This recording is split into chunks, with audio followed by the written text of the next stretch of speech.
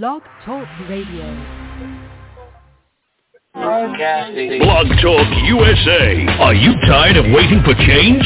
Tune into Blog Talk USA. Let your voice be heard on Blog Talk USA.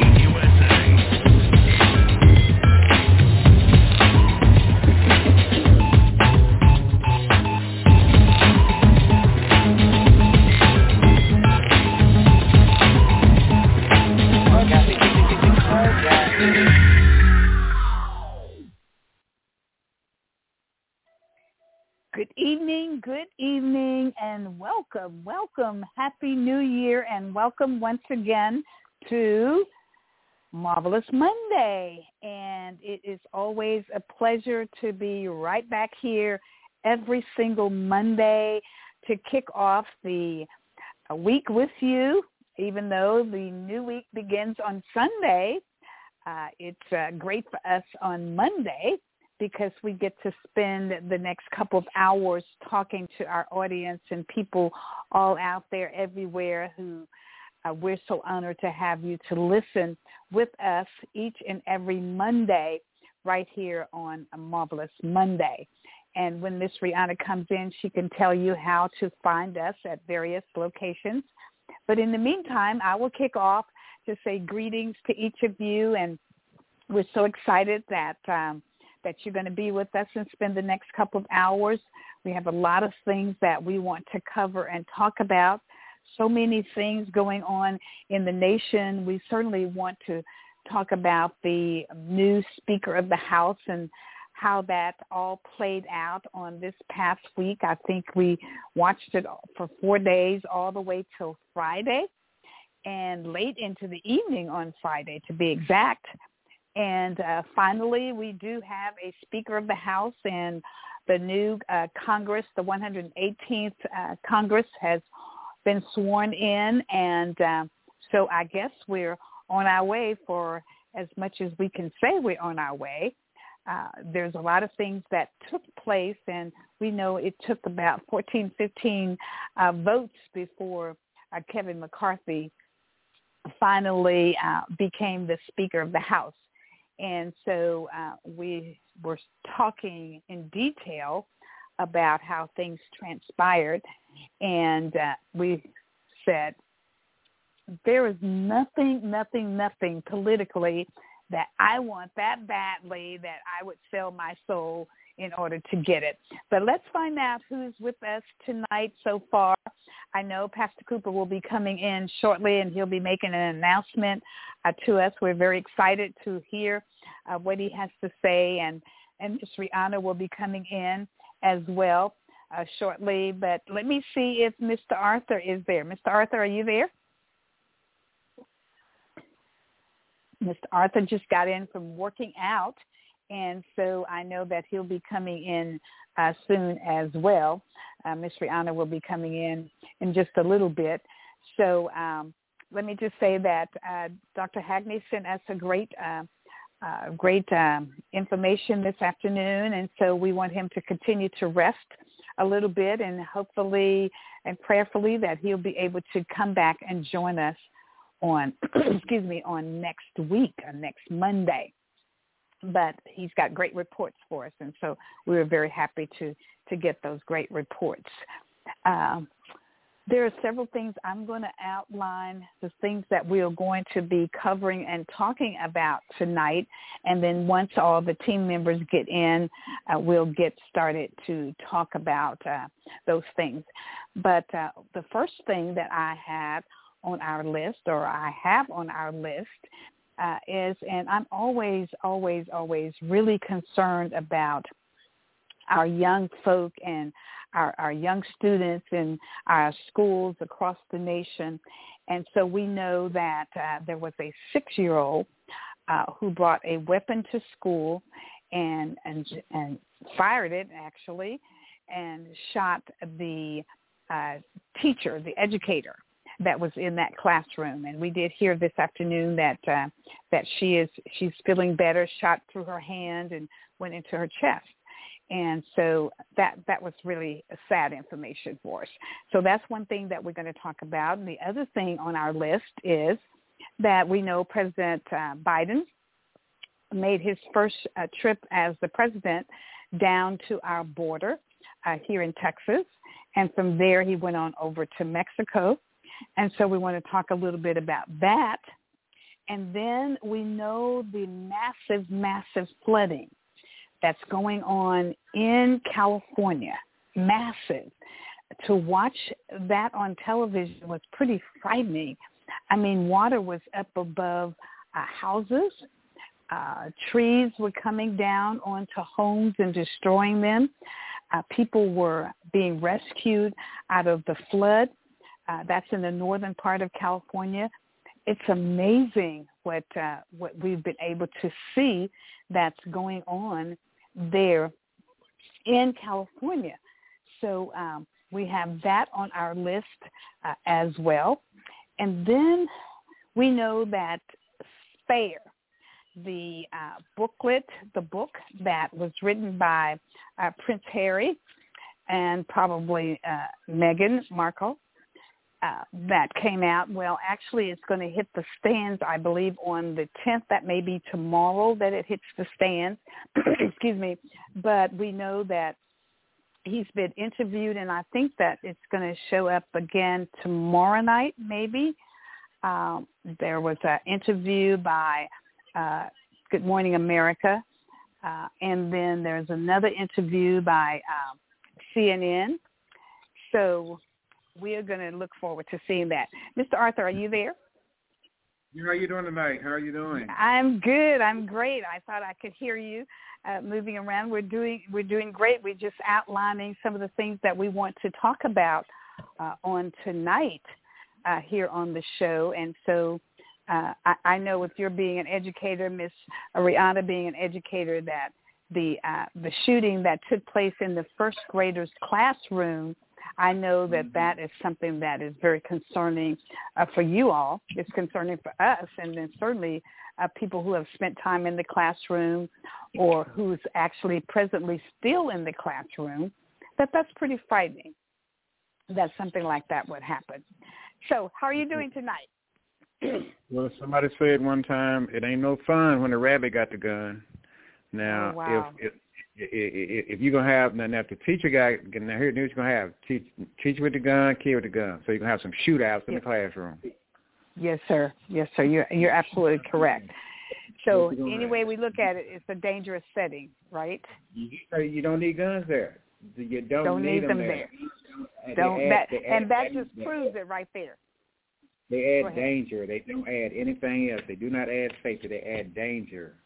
Yes, they sir. Connect with bad attitudes, and then bad things happen. Now, I don't know how that little fella wind up with the gun at school, but to see his parents ought to have some consequences behind that one. However, he got to school with it. And I think that probably those parents are going to experience some consequences because we have weapons in our homes, but we're supposed to keep them in a location where young folk cannot get to them. So we're all concerned about how this young fella, 6 years of age, got a weapon, got into the school with it, and was able to use it on his teacher in the classroom due to an altercation. Don't they check elementary? I mean, we check bags in school. Don't they check kids coming into school? They check their stuff. They're supposed to. So as far as the security protocol. So I'm trying to figure out how he can get in the classroom with the gun. Well, perhaps we can talk about these metal detectors that people were fighting against.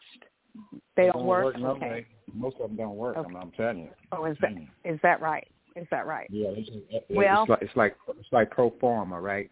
Well, we got them here. Yeah, but half the time they don't work. Wow. I didn't realize that they didn't work. That was an issue with them working. So obviously didn't work too well. Well, they didn't have those during the insurrection, right? If I remember correctly, when we were always in D.C., that we had to go through a metal detector to get inside of the buildings. Is that not? You have a Tea Party that had them removed. Tea Party had them out. Right. So now Mr. Over now they can go down. The Freedom Caucus. On the floor with they can go down on the floor with their gun now. Pull it out, wave it properly. Yeah. You know. Well, we're in some very, very serious times. So it was very disturbing for me. I saw the superintendent come out and speak, and then I saw all the parents, and then we finally saw the teacher today. They showed a picture of her. So now we know who she is. Of course, there's no way we can know who the child is. The child is 6 years of age, and so obviously that child needs a lot of counseling. It's just a serious matter. That's all I have to say about it for right now. So we'll talk more. We'll talk more about that, and then I think the other thing that we have, and then I mentioned that Spare, the booklet, the book that was written by Prince Harry, will be on the shelves, I believe, on tomorrow. Some people already have the book, and so we'll talk a little bit about that, and then I mentioned the flooding in California, and then I believe Damar Hamlin was discharged from the hospital and sent out from the hospital where he was and sent home to his to the hospital in his city where he lives. You were about to say something? No, that's a good thing. Good. Yes, it was. Yes.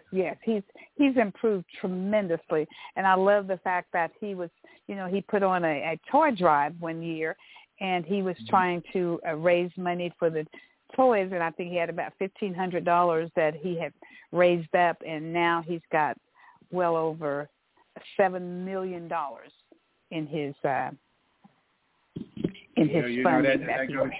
If they go to show you, see, now if they go to show you how much football, the game, means to America.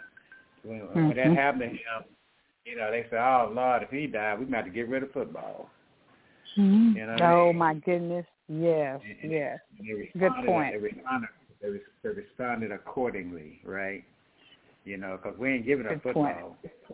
Bottom line, but if he dropped all this, here ain't nothing about no kneeling. They don't know if he kneeled or not. You know what I'm saying? They don't care. They just want, hey, please don't die, brother. Please don't die. Yes. Well, yeah, that would have been pretty traumatic if we had lost him. And I think you're right. That would have been certainly, no pun intended, but that certainly would have been a game changer if in fact that had happened. So we'll talk about it's a game changer to a point. Yeah, it's a game changer to a point because the health of the athletes, of which everybody won't ignore when they holler about how much money they make. I keep telling people how much money they make, they deserve every dime of it. They deserve every dime of it. That would be true. They would be true. Because their life expectancy is shorter than yours just because they played. That's true. They're giving up lifetime. Yes, sir. So, like I said, leave folks' money alone.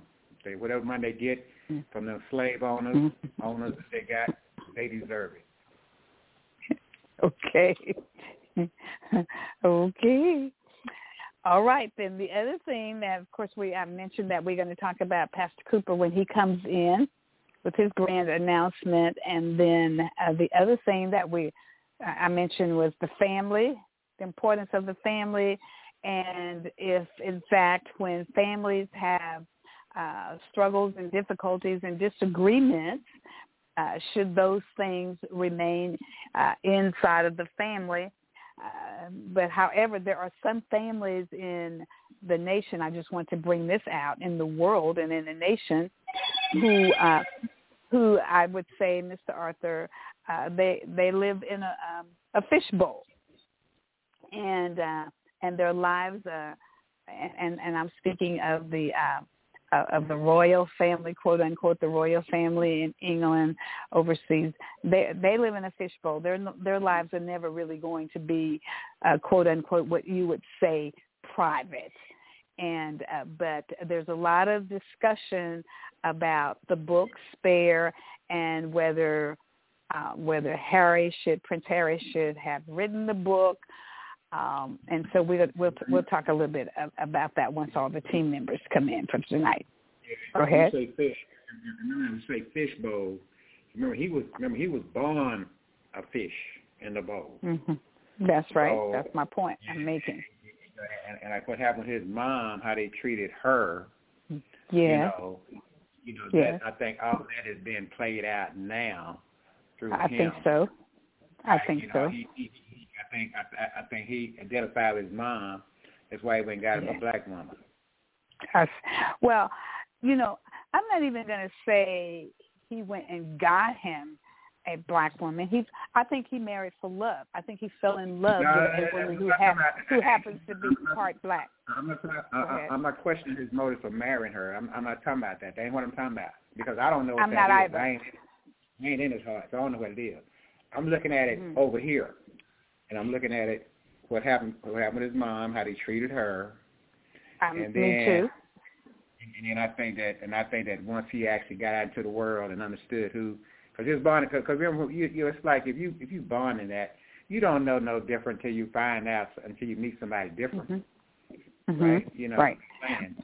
Well, when you said he went and got one, that's what I'm talking about. I know that he was introduced to her. In his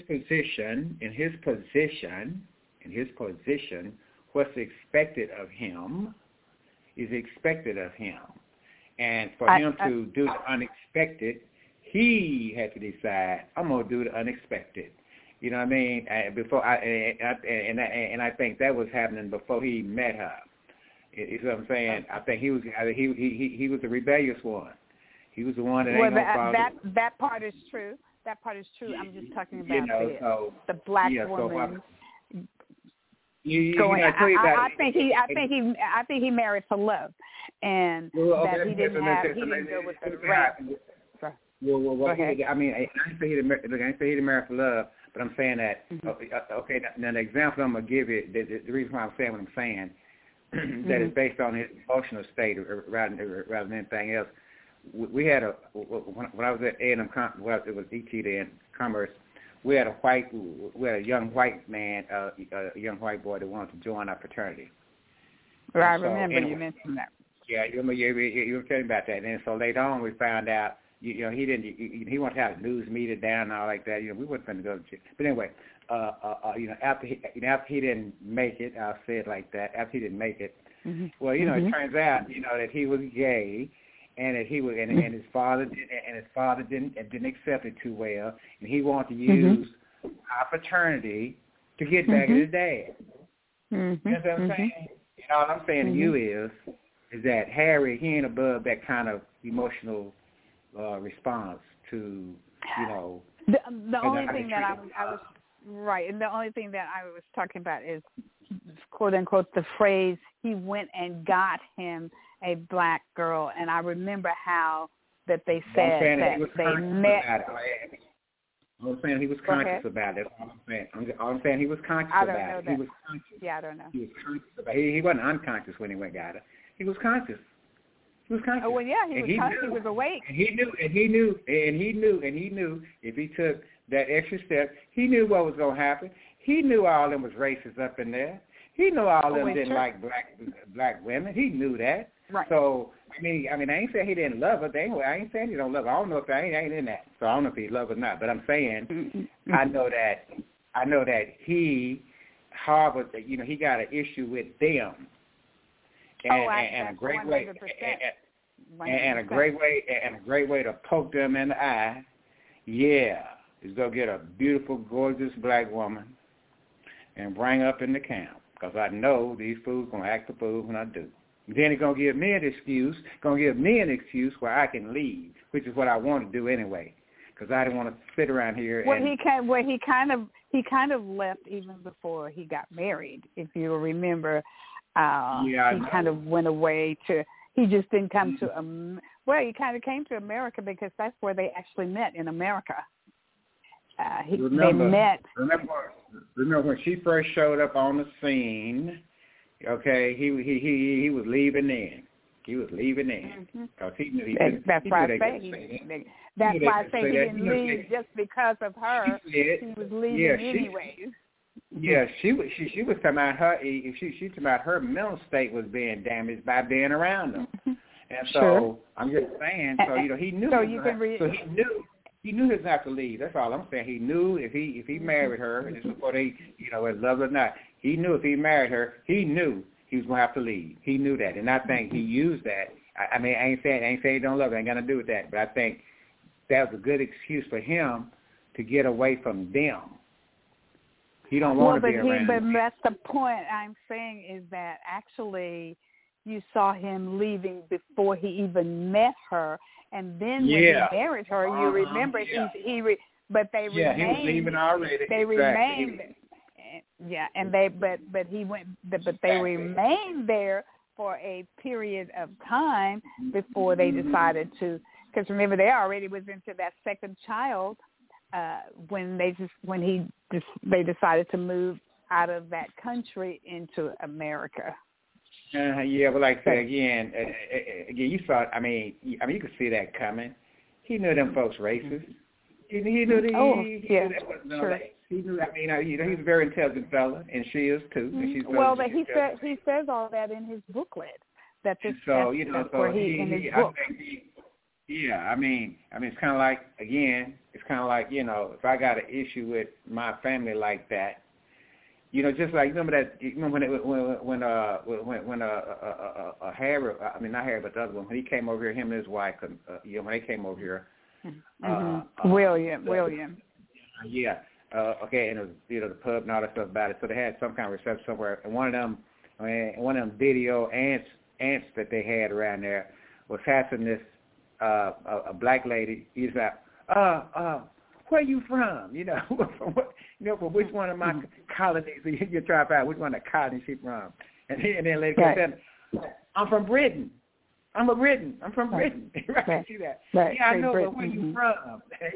And so they had to retire her. And so they had to take her off the scene, off the raw scene. And all I'm saying, and I said it to say this. I'm just saying. So back to Harry now.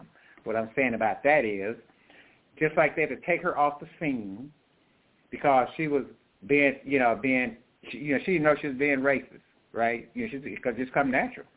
And so let's go ahead and just get. And so I'm saying, think about that. It's a whole bunch of them up in there. He knew. Sure. He knew. He didn't want to be around them. And I think he just. And again, the universe do funny things. He just happened to get a beautiful black woman, to go and do that with him, right? That would stick with him, while he did it. Because so that's what he needs. He needs somebody that's gonna stick with him. If we got a white lady, she's gonna be wanting to be queen. So she be on about trying to stay there and do all that. Hey, no, I want to be queen one day. You need to, right. You do what we're supposed to do. But see, he got somebody that was into him. You know what I mean, and so forth. Yeah, they love each other. And I can see getting more loyalty out of this situation than I would out of, you know what I mean, doing it the other way. So I think he's very intelligent. I think he's calculating. No I think he's calculating. So I'm saying, just like anybody in his position would be. He'd be crazy not to be calculating. So I'm just saying that, and I think that he, I think he's doing what he want to do. Ain't nothing happened to them. Nothing happened to them. Everything they did, they decided to do it, and that's where it ought to be. That's where it ought to be. That's exactly right, and that's why I said, okay, so we don't know this part for sure, but sometimes these marriages are arranged overseas, that they set them up to meet certain ones to encourage marriage into families. Even in the African culture, my daughter married a young man from South Africa, and so his father and his family wanted him to marry a white girl. Yes. So, but he didn't want to marry and arrange marriage like his father and mother and his ancestors into the tribes where he came from. And he was going to make that suggestion and decision himself. He left the country, came to Temple University, go to college. That's where they actually met. They became lab partners in one of their chemistry classes, and everything else is history. So, but one of the main things that he said to us when we met him is that he wanted to marry for love and not an arranged relationship by his father, and in particular by his father. No, go ahead.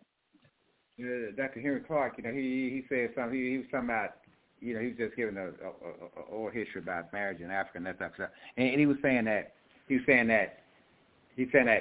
in the traditional way, he said, if a young lady didn't have anybody, whatever, about a certain age, they get together and see what's going on and see if they could, hook her up.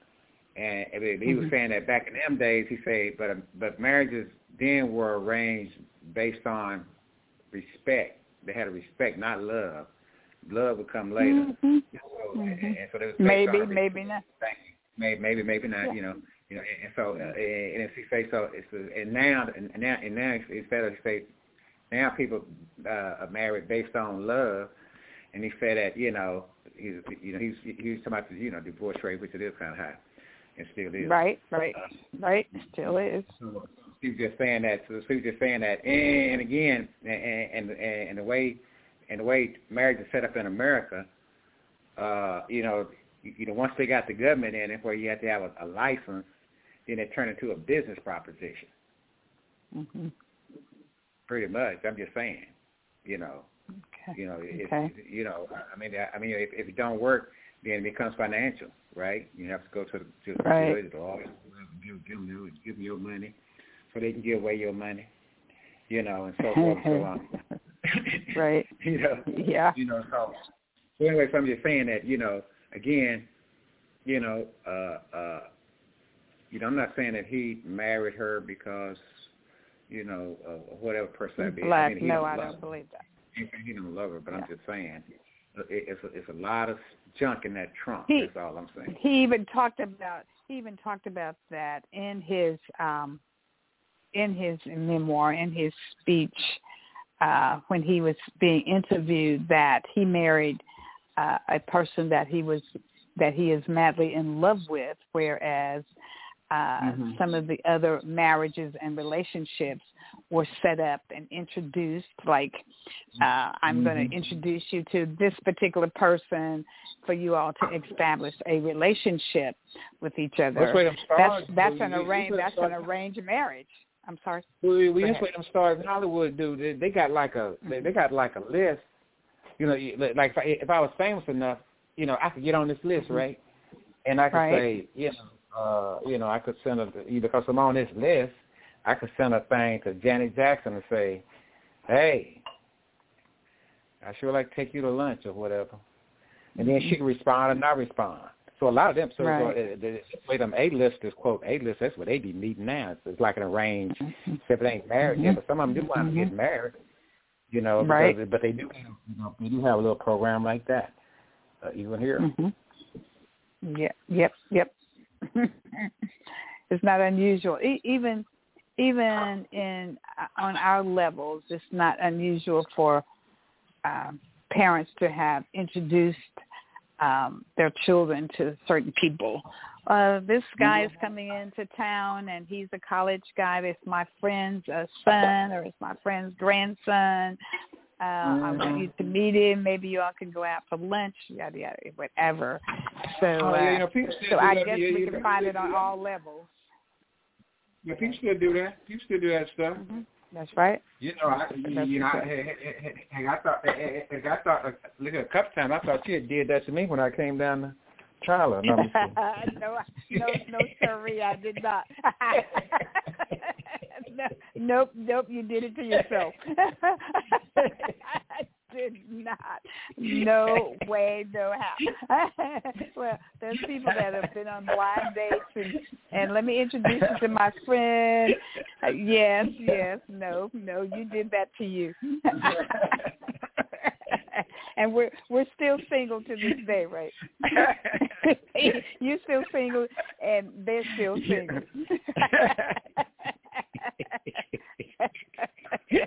So you didn't move forward on that, and I understand. I do.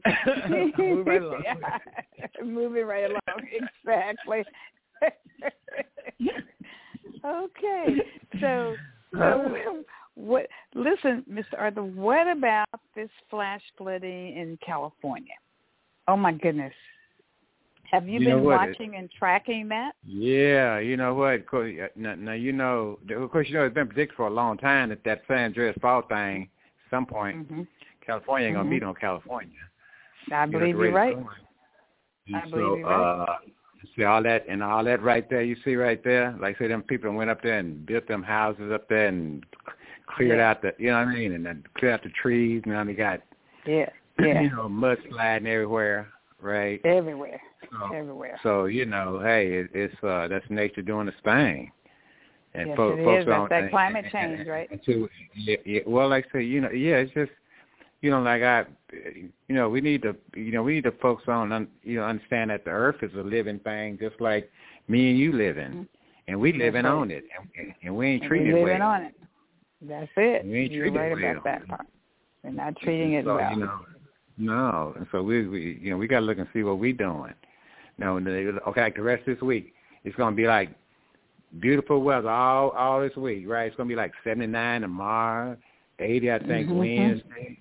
You see what I'm saying? I mean, I ain't mad.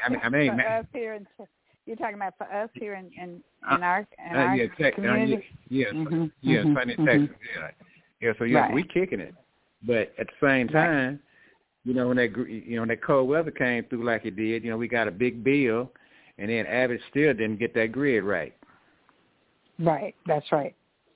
You know what I'm saying? So we got some stuff to work on. Again, we need a clean energy government that's about, doing that and, getting some of these bills lowered, because it's ridiculous how they messing over fixed income people. Well, to know that 90% of the people in California are under a flash flood watch. And now I thought it was just Northern California, but is it also? Yeah, I heard that 30. Yeah, you heard that 30 million, and I was going because you just saying it, and now you just saying it just made it real to me, because I heard it earlier, and I said, no, not 30 million. Sure. That's the whole state, ain't it? 34 million to be exact. More than 34 million are under flood. Yeah. Wow. I send it to our. That's a lot of people. This sounds like that's one of them. What do you call them storms that? It's like you go in and it just kind of then it just kind of stay there. You just kind of stay there and just drop water. Yeah.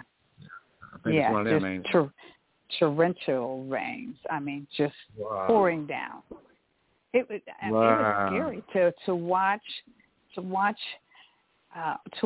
that, and then to know that only 10% of the population in California is not under the flash. Exactly.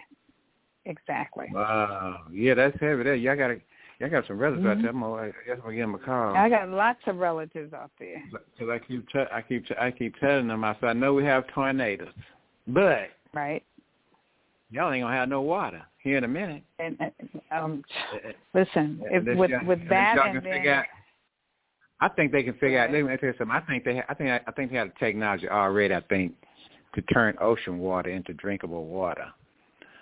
I'm sure they got technology to do that. Oh, I'm already. sure.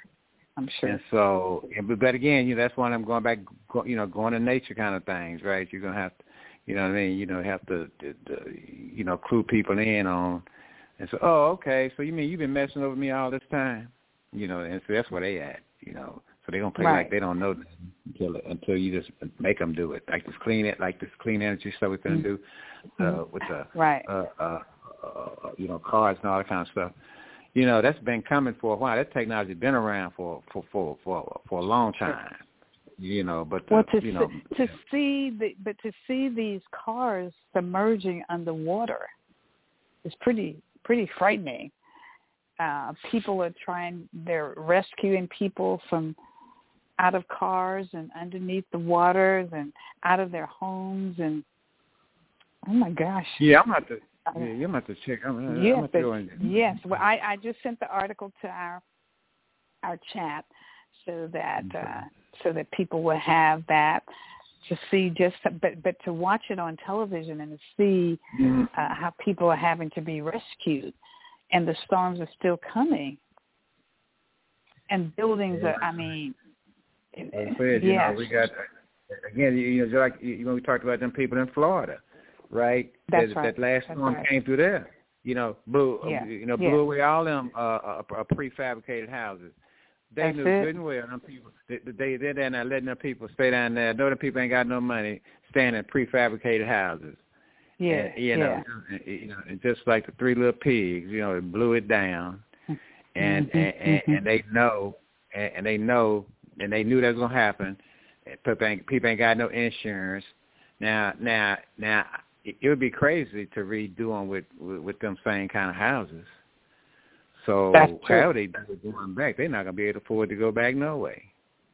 Yeah. So they don't lost they don't lost their house. They didn't lost they whole thing. Lost it. Yeah. And so California gonna be kind of the same way. So you folks in California that still got property out there, you better sell it while it's worth something and get up out of there. Because after a while it won't be with it. Yeah, I'm just saying. People in Florida. People in Florida. I'm saying the same thing. You're gonna be a port city. So the bottom line of it is, you have to get, New Orleans. I hate to tell you, but you probably finna be gone. Yeah. Same thing, huh? Well, that global warming with the sea level rise, sea level rise, that kind of thing. And so people don't believe in it. Some people don't. Yeah, I forget somewhere in South Carolina or somewhere, I forget, it just went under the sea level. So that means they have to go out there and put some barrier reefs up, right? Or and so forth and so on, and do that whole thing. So that's about how much money you're gonna want to spend, right? And so forth and so on. Right. So the stuff's changing. We've been hearing about this for 50 years, at least a good 30 years. And then these money changes sit around saying, ain't no global warming. We don't need to do nothing different. Keep pumping that coal. Keep pumping that coal. See, we don't need no new technology. Yeah, we don't need no technology. Keep pumping it. It's working just fine, just like it is now. And so now, again, so now we done went down this road. Now they over here, and now they down at, in Washington, trying to pick a speaker, and couldn't even do that. Now that's why we're in the predicament we're in now. But let's talk about that. But thank you, Hakeem Jeffries, for your ABCs, all the way to Z. All the way. Did he do it? He went always a Z on it. He went a Z on them. Yes, he did. Yes. Oh my goodness. He would have been an amazing speaker. He went ABC. And I hope eventually he will become all the way. Hey, look here. And I sent you an article, but it's been a couple of them now. Also about that. Okay. I told on this show. I told the Democratic Party, why y'all trying to separate the black male vote from the black woman vote? What's that about? What's that about? See, and I'm not the only one seeing that. Why y'all doing that? Yeah. I mean, I know why they're doing it. I know why they're doing it. Right. Al Sharpton, we talked about it. He talked about it. Yeah, that's that. And see, that's that. Because I keep telling people, I said, all race didn't leave the Democratic Party. So therefore, they still have that connection, that moderate, they call it a moderate connection there. And so that little thing there be working. And so that's why, they want to separate all the commercial, the black women vote. Like the black men don't even exist. So why would you do that? Right. Why would you do that? Why would you do that? And so I'm saying that the Democratic Party, Joe Biden, y'all need to get a grip. You know what I mean? I know who you are, but things are changing, and if America's gonna be prominent on the globe, we're gonna have to be prominent with it. That's just the way it is. So hopefully we can make that jump. But now's a change time. Something to change. It ain't finna be like it was. I don't know what it's gonna be like, but we're gonna see. We got 2 more elections. 2 more elections to get it straight. I'm gonna tell you about the third Reconstruction, 14 years. We got 2 more elections. This one here, the one after that. But we're gonna have to be in constant mode, election mode. We got to teach that to our kids going forward. Right. There is no input. Now, one reason why the black male vote ain't rolling like besides Democratic Party not doing what they're supposed to be doing, we still trying to get some voting rights and some George Floyd police action going on. And our stuff seem to get, our issues, we the base party, our issues seem to get pushed to the back for some reason. Everybody else stuff get pushed to the front.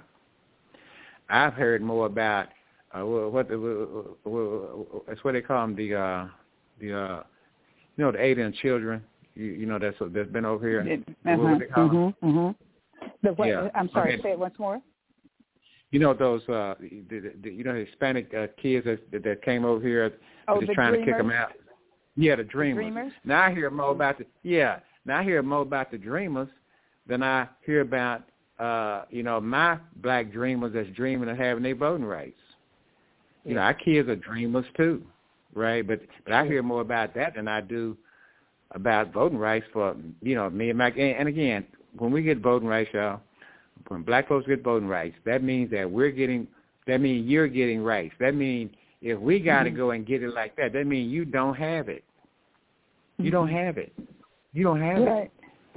And so they can take it, and then like what you think you have is a privilege, and a privilege can be taken at any moment. Sure. That's true. Any moment. That's exactly. Any moment. So all these, like the security state now. Folks. So how about the FBI and them, and they doing all this, doing all that, and see they not understanding that Shirley, me and you, we've lived under that regime forever, surveilled by our community being surveilled by law enforcement. But see now, because they thought they had a privilege for that not to happen to them, now it's happening to them. Exactly. Now they're going, wait a minute, what is this? Y'all can do what? And black folks, we sit around going, really? Yes. You know what I'm saying? This is what we live under. Right. And now they finna do it, and now they doing it to you, and you don't like it, do you? And that's why, and it goes back to what I'm saying about whatever rights we get. If we got to go get it, that means you don't have it. You don't have, the highest white person. You don't have any more rights than the lowest black person. Exactly. You don't have any more rights. You don't have any more rights. Right. So you think you do it. You may have a privilege, but it ain't a right. And I'm just saying it right now. You're seeing it right now. That's why they don't care what you think. Yeah, they want to choose for you as far as they want to get in your bedroom. They want to tell you they want to tell you who to marry. They want to tell you who to. And again, remember, Rome. The Romans are their culture. They come from a Roman culture.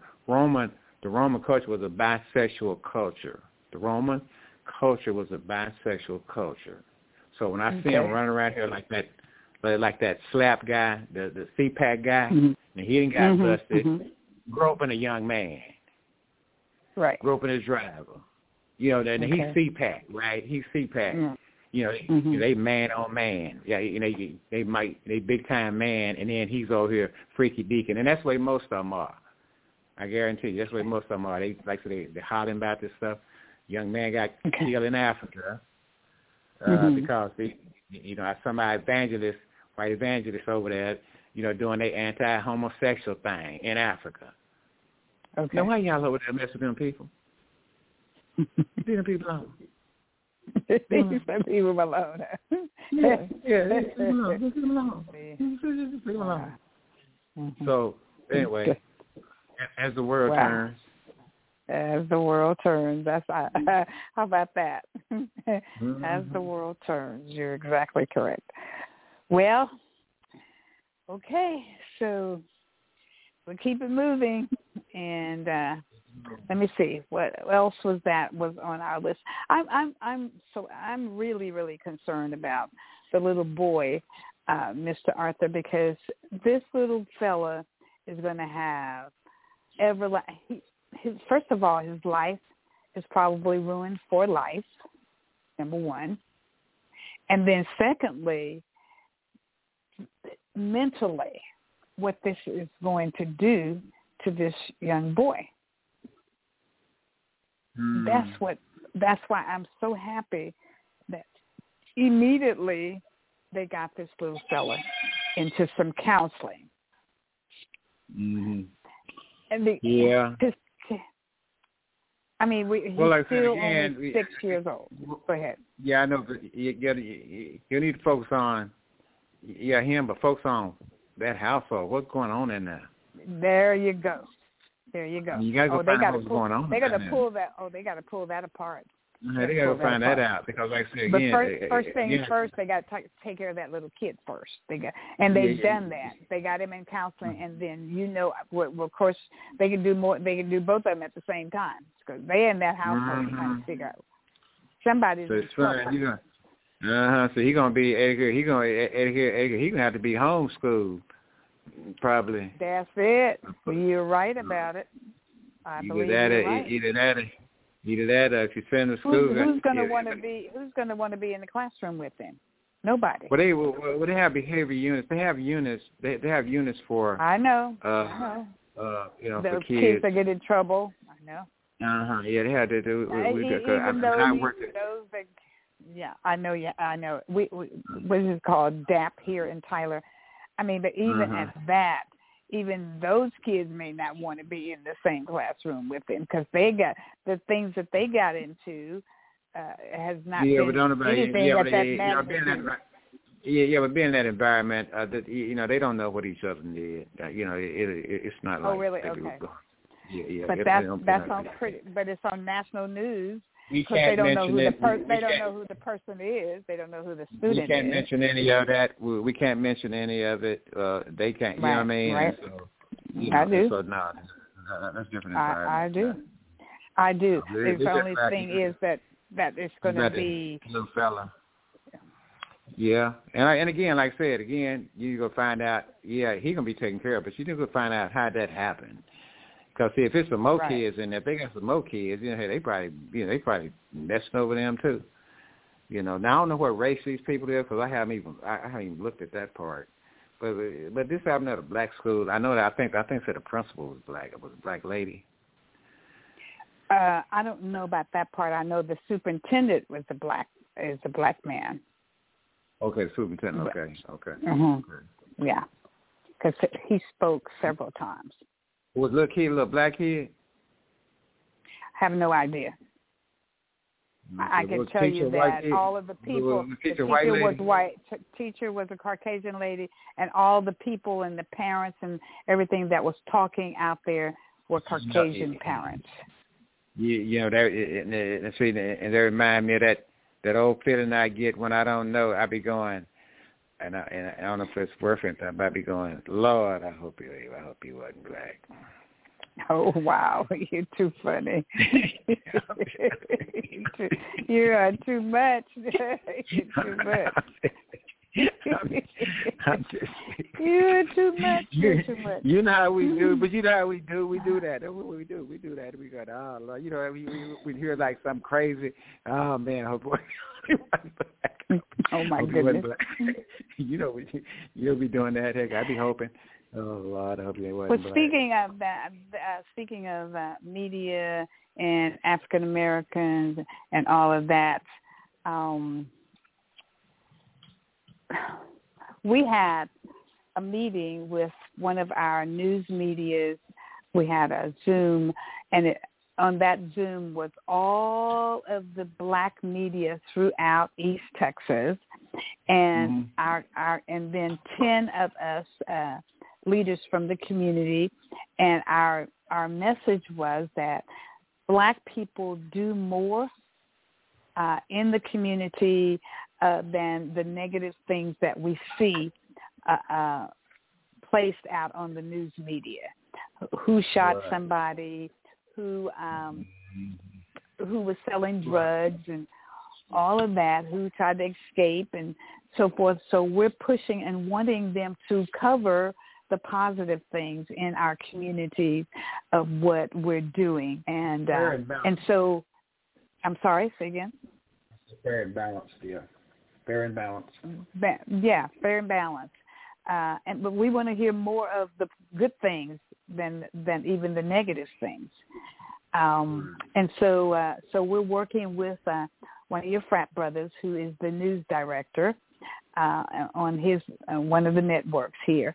And so it was an excellent meeting, and people were open and talked about the differences that they saw that was presented from the Hispanic community, and how they covered their news and all the positive things that they're doing, but did not happen from the African American community.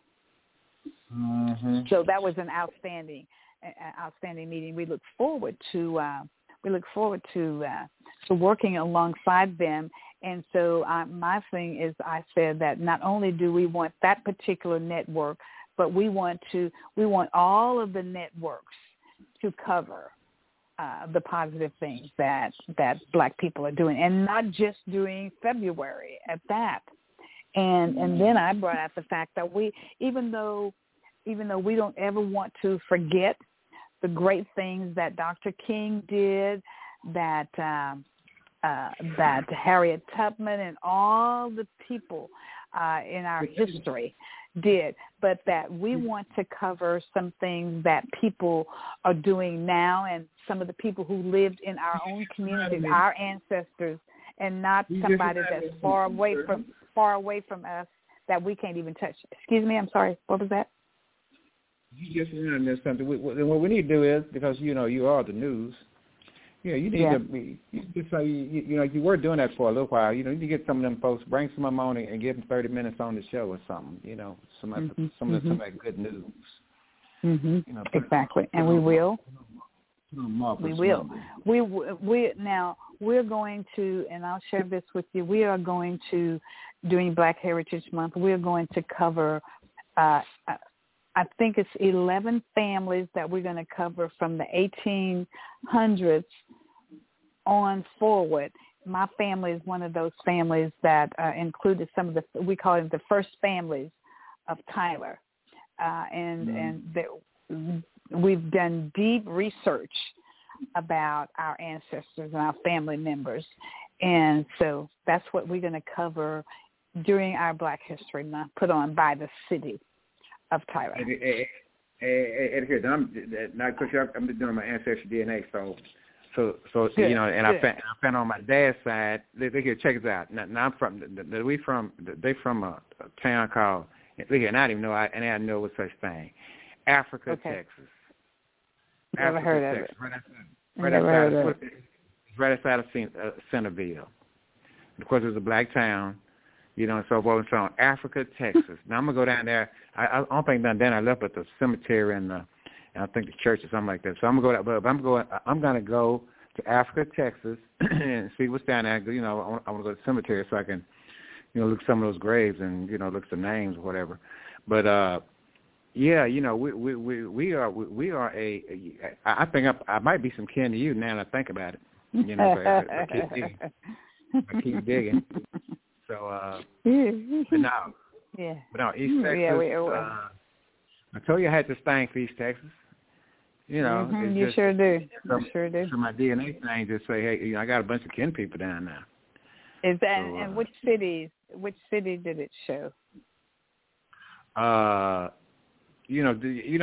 Tyler, Longview,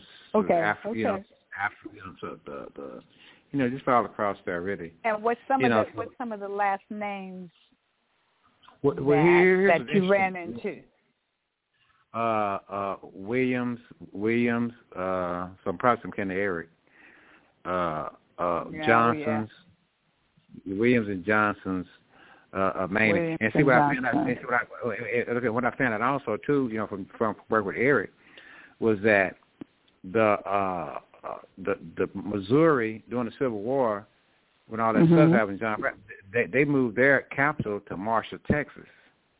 Okay. And so, right. And when I was talking to one of my other relatives that I got in contact with through Ancestry, she was saying, we were trying to figure out. She said, well, she said, something about Missouri. She said something about Missouri, and I said, well, now I told her about the capital being moved in there. So apparently, like my folks from her side, I guess they came down during that time when they moved the capital down to Missouri. Because guess what, all those, down where y'all are, that's why those plantations were, were and are down there. Okay. And so, right. And so I said, oh, okay. So hey, I got folks from deep in East Texas. Sure. Yeah. Yeah, so, that's not surprising. Yeah, okay. That's not surprising when you start to think about it, Yeah, exactly. Not at all surprising. Yeah. So, okay. Well, we'll soon find out. This is a good time for people to really track their history, do one of those DNAs, and learn more about who they are and their background and from whence they came, and to take a look at what their ancestors did during this time and how important it is for us to continue to push the reparation. Yeah, that's why I said that it's important for us to talk about what Dr. King and all those did, but we need to dig in our own backyard and see what our ancestors did. Go ahead. Yeah. And I share this thing about me and Frederick Douglass, right? And so you don't hear that, Well, it turned out me and Fred's folks are from the same, Maryland, Jamestown area. Right. So I said, okay, well, he probably my cousin then, probably. From the same area. Yeah. So anyway, so I'm just saying that it just gives you a clearer picture. Sure. Like on my grandfather's side, they show them going all the way back to 1780, 82 or something like that. One of my white, and look at one of my coaches. I tell you about that white blood 11%. But anyway, one of them, I went through their stuff all the way back. One of them was a Confederate. In the Confederacy, got a flag. Right. I'm going, oh, Lord. Now, I got folks that was on the both sides, what I mean, of that whole thing. So, again, like I say, that's why I say American history, y'all, hey, that's your history, too. So don't let nobody tell me, don't let nobody tell me, well, that's our history. You tell them, and that's my history, too. So, I didn't ask for it. It's just what it is. So, Right. So it's in the blood. It's in the blood. That's it. Okay. All right, then. Let's see. What else do we want to cover? I don't know if Pastor Cooper, I'm really anxious to hear from Pastor Cooper and his announcement and everything. It's exciting. I don't want to bring it forth just yet. I want to hear everything from him, and I don't know if Miss Rihanna is in there. Since my politics, then why don't you give us an analysis of? Because we just got through with the Beto run, the second Beto loss. It was the first time we had Democrats had anybody run seriously in 30 years almost here in the state of Texas. So we're just not growing this thing. So where do you see this going the next time around? Will we have a more diverse ticket? Right. Where you see this whole, because again, now all the news media, they calling the Republicans, which they've been. I've been telling y'all, they call them fascists because that's what they are. Mm-hmm. So now folks need to call them what they are. So what are we going to do about this fascist thing we got going on here in Texas? But not forget about them right now. What are we going to do on the Democratic side to up and come? We have a more diverse ticket. How do we get there? What are some of your thoughts about that? Well, right. Well, I think number one, we need to look directly in our own communities. Take a look at finding people that we know that, number one, first qualifies for the position. We never want to have a George Santos in our wheelhouse, period. Mm-hmm. So we should look around in our communities and start seeing how and who that we think would work in specific positions. And then we need to start raising monies because we know that's what it takes. And the one thing, and we want some diversity. We want some black folk. We need more black folk. We need more people of color that's holding these positions in this country. We have improved a little bit in Washington, D.C. with the percentage of women, and we need more women holding these public offices. But we're still not at the level of where we need to be. The balance is just still not there. We have 100 senators, and then we have 435 Congress people. And if you look at the percentage, and I will pull up the percentage to see where we are, because I remember when I was running, there was only 19% of women who were in Congress. And so we've added a couple so more. Cori Bush has been added. The nurse out of wherever she's from, I can't remember, Indiana, I think, or somewhere, the black female nurse. And then Cori Bush, and she may be a nurse as well. I can't remember exactly. But we've had a few more people to come in, and so maybe we're at 21% of women who are in Congress, but we need a little bit more. We need some more women and some more people of color in those positions there. Go ahead. Well, what do you think about the fact that? What do you think about the fact that 72% of white women in this past election, voted Republican after going after the sisters like y'all was like kumbaya and everything, and then when it came time to vote, they left y'all, and I'm trying to figure out what's that about, and what do you think that was about, and going forward, what is that about?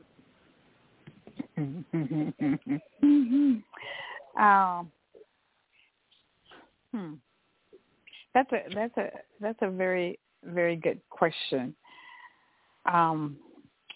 I'm not sure why women made that switch. I don't know.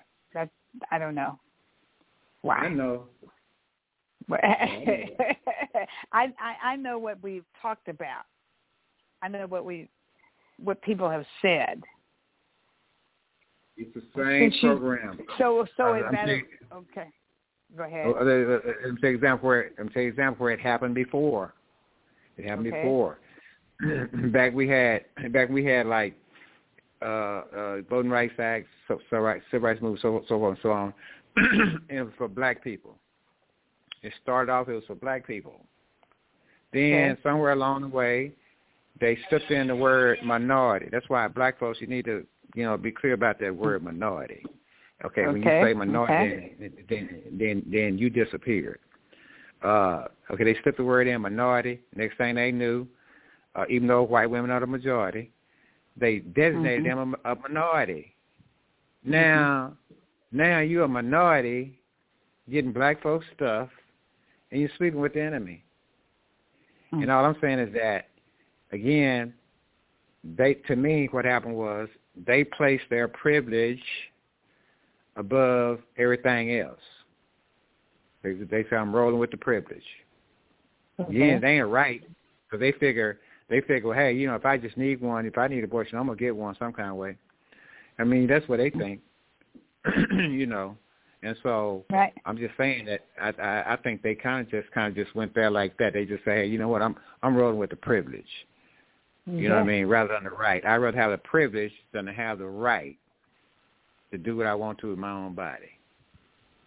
That's what they went for, because Republicans, remember, they were selling racism. They were selling, white supremacy and so forth and so on, fake male machoism or whatever. And so they went with that. And so they went with that. Over owning their own bodies. And they didn't care if it did, and they didn't care if it hurt you. But here's my thing, though.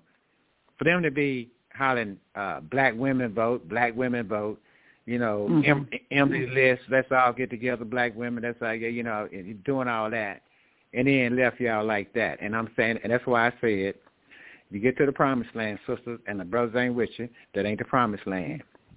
Okay? That's exactly what they did. That's what would happen. You get over there, and you find out you're the maid. So damn, I'm the maid. Yep, you the maid. Because you ain't got no brothers with you, so you the maid. And then the brothers be over there with the Republicans. Right. So then let me ask you this then. Do you think that it had anything to do with the candidates who were running? I mean, I know that generally in the past, women have really voted democratically. Mm-hmm. And so do you think that it was because they didn't see anybody on the ticket? That's why I was saying a few minutes ago. What was on the ticket, remember, was, do you want to own your own body? The Supreme Court just took away your rights to own your own body. Right. That's what was on the ticket. That's what was on the ticket. That's true. And they chose the opposite of that, which meant they chose the privilege. They chose the opposite. It ain't nothing to do with no candidates. It's about. No, it's about. Yeah, it's about. I'm talking about leading into it.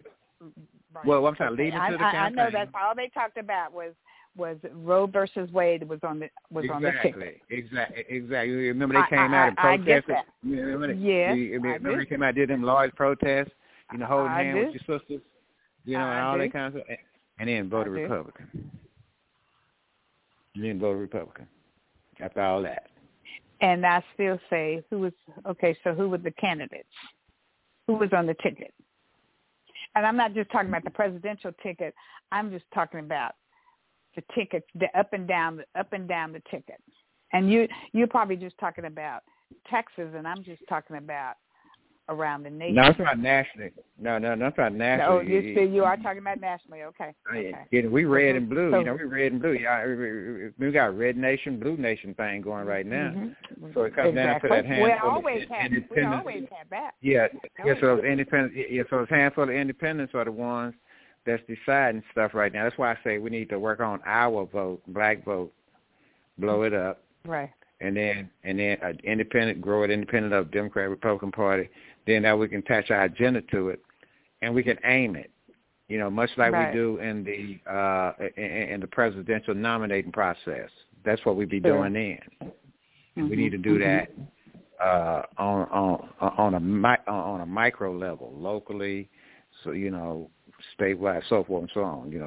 We do it nationally, but we need to bring it. We need to bring it local. Where we can, again, like I say, get our agenda out. The stuff that we want to, because I'm telling you, the stuff that black folks be telling America to do, we be right all the time. I hate we right all the time. Even though y'all don't take the advice, y'all do the opposite. But but we be telling you right every time. Right. So and every now and then, they listen. But we gave them every now and then. We the one that gave Obama. We the one that gave Hillary. And then she blew it because at the end she didn't go out and campaign for the black vote. And then Comey put that deal on her. She was out there trying to get them blue dog Democrats to vote for her. You're doing that Bill Clinton triangulation program they do. Yeah. So she blew that. People always go to their base. People always go. She did. They always depend. Well, the blue dog Democrats were the base. Yeah, that's her base. Oh, okay. Oh, yeah. Oh, okay. I see what you're saying. Yeah. But what I'm saying is that, yeah, she did that instead of going to the Democratic base. Instead of going to which is blue dog Democrats are the Democratic base.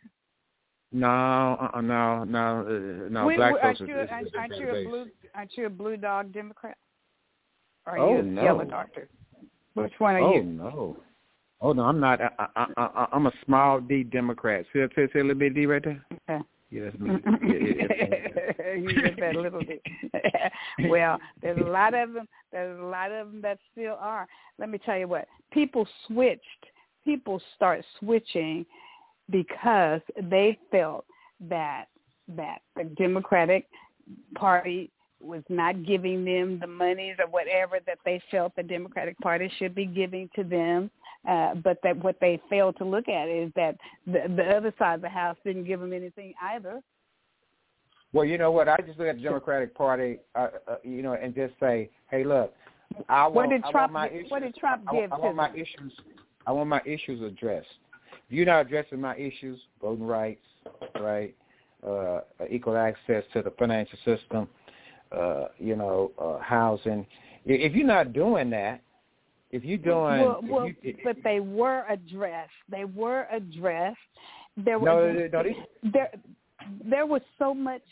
is so much, and this is what I tell people when they even talking about things on the local level. So there is so much to address with issues that people have, period.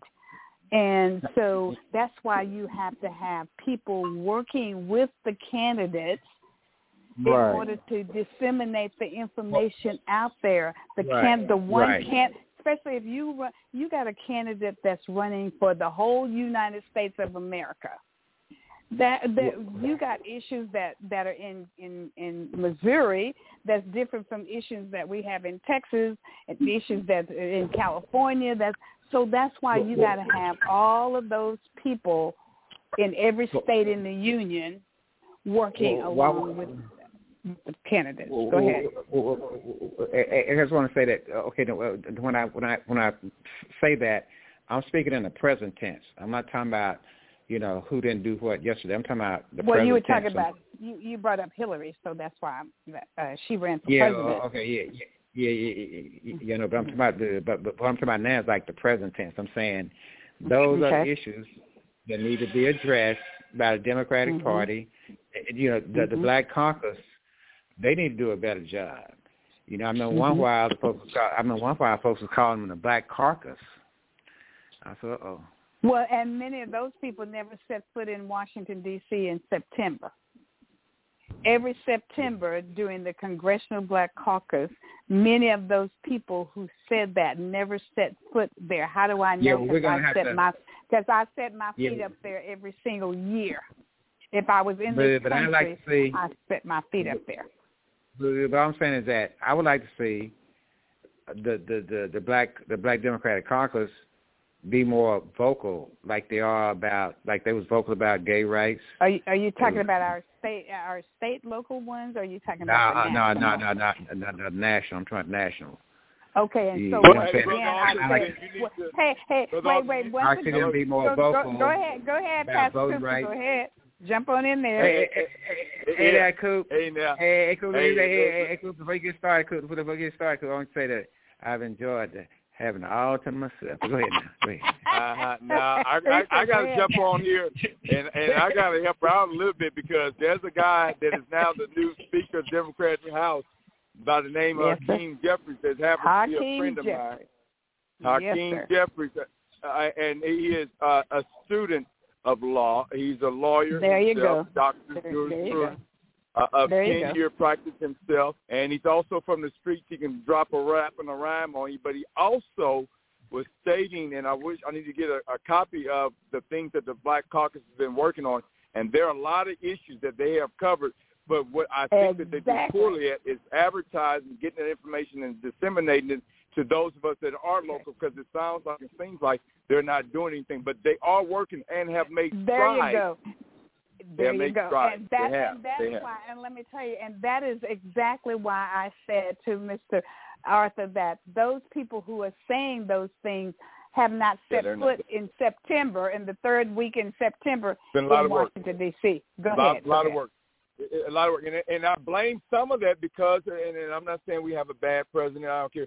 Like, I serve a good God. He's Lord of Lords, King of Kings, so I don't care who's the president. But my point, though, is this, is that we have a president that doesn't have a mouthpiece on him, so he doesn't know how to talk himself and push the wins that he has out there. And the Black Caucus is one of the reasons why he has some of the wins that he has. So I just have to call a spade, and no derogatory term meant from that. But my point is that there's a lot of work has been done. I've witnessed some of that work. I've heard of that work. I've been part of that work. Brother Arthur, you've been part of that work. When we were in D.C. getting arrested and folks coming back and forth, tag teaming, representatives coming down there, matter of fact, because of the work that the Black Caucus done, that Jasmine Crockett out of Dallas, Texas, is even able to stand in Eddie Bernice Johnson's place.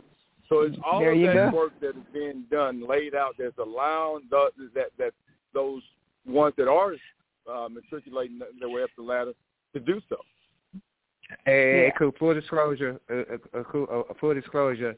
Now, I didn't get arrested, but I was willing. Oh, I know, and I understand. But that goes back to what Dr. McKellar was saying. Dr. McKellar was saying that there are those that didn't go, but they don't know Michael Cooper. Matter of fact, when CNN and MSNBC and all those people announced, they did this. They said Congressman Al Green was arrested for voter suppression laws out of Texas. Representative Ron Reynolds was arrested for voter suppression laws. They said, and then there was a third guy. We don't know him. But see, I represent those people that's doing the work back home that people don't know that's doing the work. It's people like Arthur, Dr. Shirley McKellar, Dr. Hagney, that go. I call it the shadows. We're in the shadows without the light, and we're doing the work. But here I was in the light, and still was a no name. But without that work, without that arrest, without at the same time the guy at the Pentagon was stabbed and died at 2:32 that day. It was the same time that the three of us were arrested. And as a matter of fact, we were told by Ben Crump not to get arrested because we might be incarcerated for up to 48 hours while they deal with the killing, the assassination of that young man. Right. Well, here's the point that I was proudly making, and that is every single year, the third week in September, each year is the Congressional Black Caucus, and many of these people who are complaining about nothing being done haven't set foot into Washington, D.C. And every single year that if I was in this country, I was in Washington. My feet were in Washington, D.C. the third week. I know for every a fact. Single. Yes, sir. And that's all I'm saying. But I like what you said, Pastor Cooper, that maybe they're not doing enough to get the information back down to the states in the union so that people will know exactly what they are doing. Right. And let me defend that statement. It's because the ones that's doing the work is just like the church and those that volunteer in the community. It's the same ones doing the work, so therefore they don't have a chance to even be the mouths. So and plus they know what's going on, but they're still busy doing the work, so they don't have time to do it. So that's the reason why we have to take a page from people like Michael Jordan, my cousin, Kendrick Perkins. Learn how to convey your work. You have to learn how to advertise. You have to learn how to use Facebook, the free tools, and get the information out. It's not bragging, but we have to spread the word so we can encourage someone that doesn't know what the work that's being done. The work is being done. I can confirm that. I'm mad for the past 6 years. I've been trying to get to the Black Caucus up there in September, but each year I always run across somebody that says, don't worry, you can't make it. You're doing something else. We're going to run 100 black men they sending somebody. Texas Coalition of Black Democrats, they're sending someone, and they're sending workers up there that are making a difference. So I know it seems like it is, but I have to. I've been on the inside now. I have to say no. That's bad information. Work has been done. And I'm going to get a list of that. I'm going to get a list of that. I'm going to get a list of it. Well, I can speak personally. I know things are being done, and I know things are being talked about there each year. And actually, Royce West should be one of the primary people to disseminate that information out to the people in the Dallas area, because he's there every single year. What to quote my good friend Lurch. Throw that in. Quote your good friend. Which one? Lurch. Lurch on Lurch. Adam Sandler. Yeah. Adam Sandler. Okay. Yeah, Adam Sandler. Yeah. So is it time to say we are? But that's his job. He's an elected official. And he's there every year. As a matter of fact, he speaks on the panels there. So he should be when I go, I bring that information back down. I put it on my radio show, and I make sure that people know about it. During COVID, obviously, it did not take place. And then the very last one, this last year, was on Zoom. And so so that didn't. It was on Zoom and a few in person. So this time around, this September, I'm sure it's going to be full-fledged, wide open, and ready to go again. I believe. Don't you think, Pastor Cooper? Absolutely. Yes, absolutely. Yeah, right. I think it will. So, Mr. Arthur, get your bags ready. Where we going? Get ready. We going to D.C. We going to D.C. September. The third week in September. As a matter of fact, it happens. Congressional Black Caucus happens every third week, and this last time they did do it the second week in September. But and I take a group of people with me, people who worked on my campaign when I was running for Congress. It was about 10 of us that went from Texas. So. It's a great time. Let me tell you what. That's when I first met Hakeem Jeffries and John Lewis. I mean, and President Obama, and actually I met him when he first got in office, and one of the young ladies from Tyler, Texas, was invited to come to sing at his Christmas party, and so that was that up close and personal time. With him, but it's you meet people from Africa, South Africa, all over the world comes to that Congressional Black Caucus during that time. It is an amazing time to be in the presence of all of those Black people from everywhere. Yeah, that's where you go to have the conversation that we're talking about. Yeah, you're right about that. Exactly. Yeah. Exactly. All right. Well, I'm gonna. Now, what's who's gonna make the arrangements, or do I have to get my own? Or am I gonna be your? We said when it starts to get.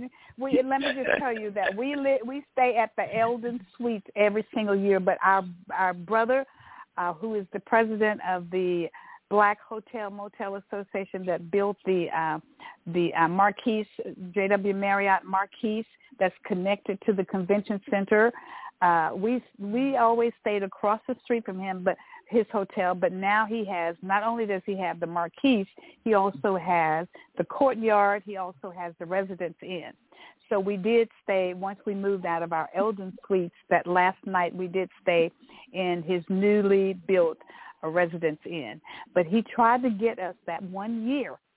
He invited 50 of us to lunch in his hotel, the Marquise, and tried to get us involved in becoming members of the Black Hotel Motel Association. And I didn't do it, but I wish I had.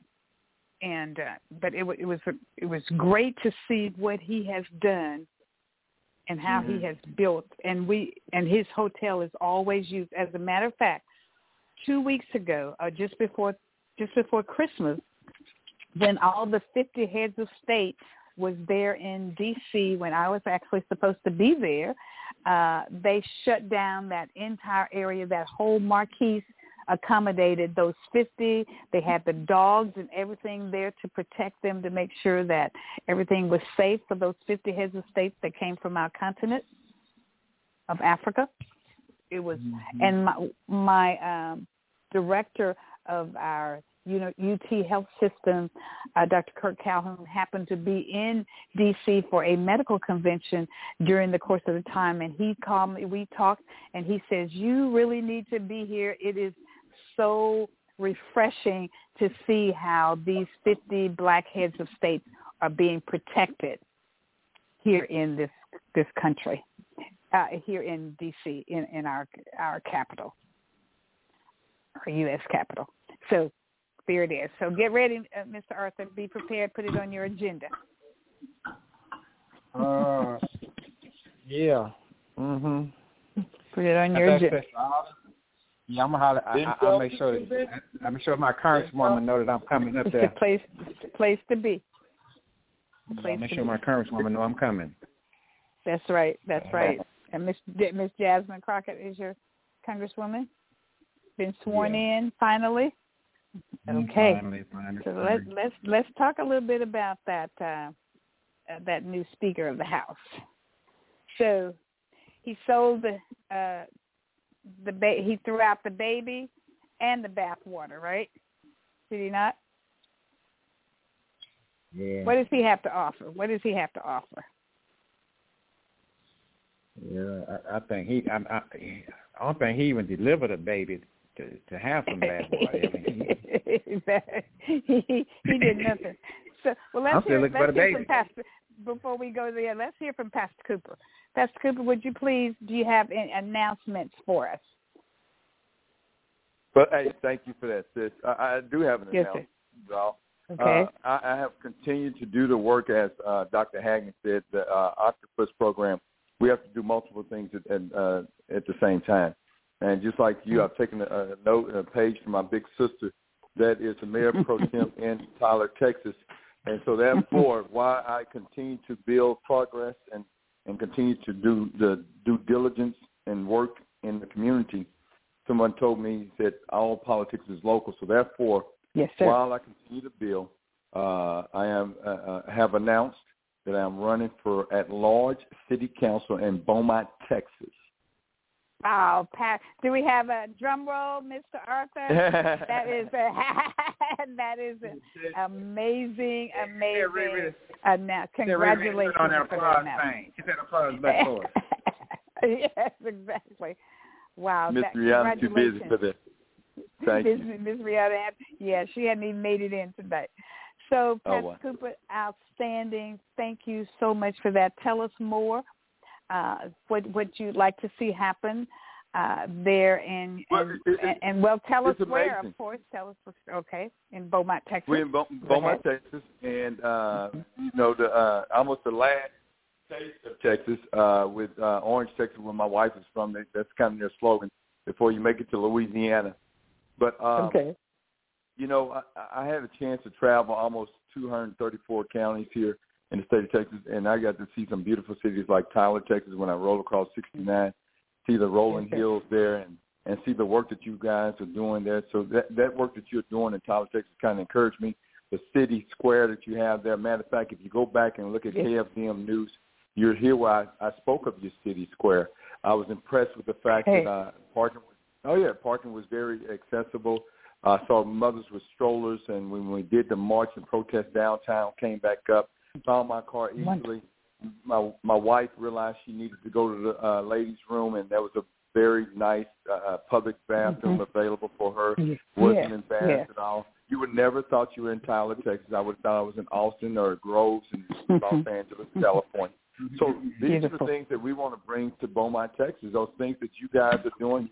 I love your university. University of Texas there is one of the most beautiful universities I spoke at. And we have a university here, Lamar University, but I think the city council sometimes forgets about it. I know several people I met on the road they graduated from Lamar University. But we need to make our city a little bit more inviting on purpose. I'm not saying it's not. I'm just saying that there's some things that we can do to improve, and I'm taking a page from my big sister. Oh, beautiful.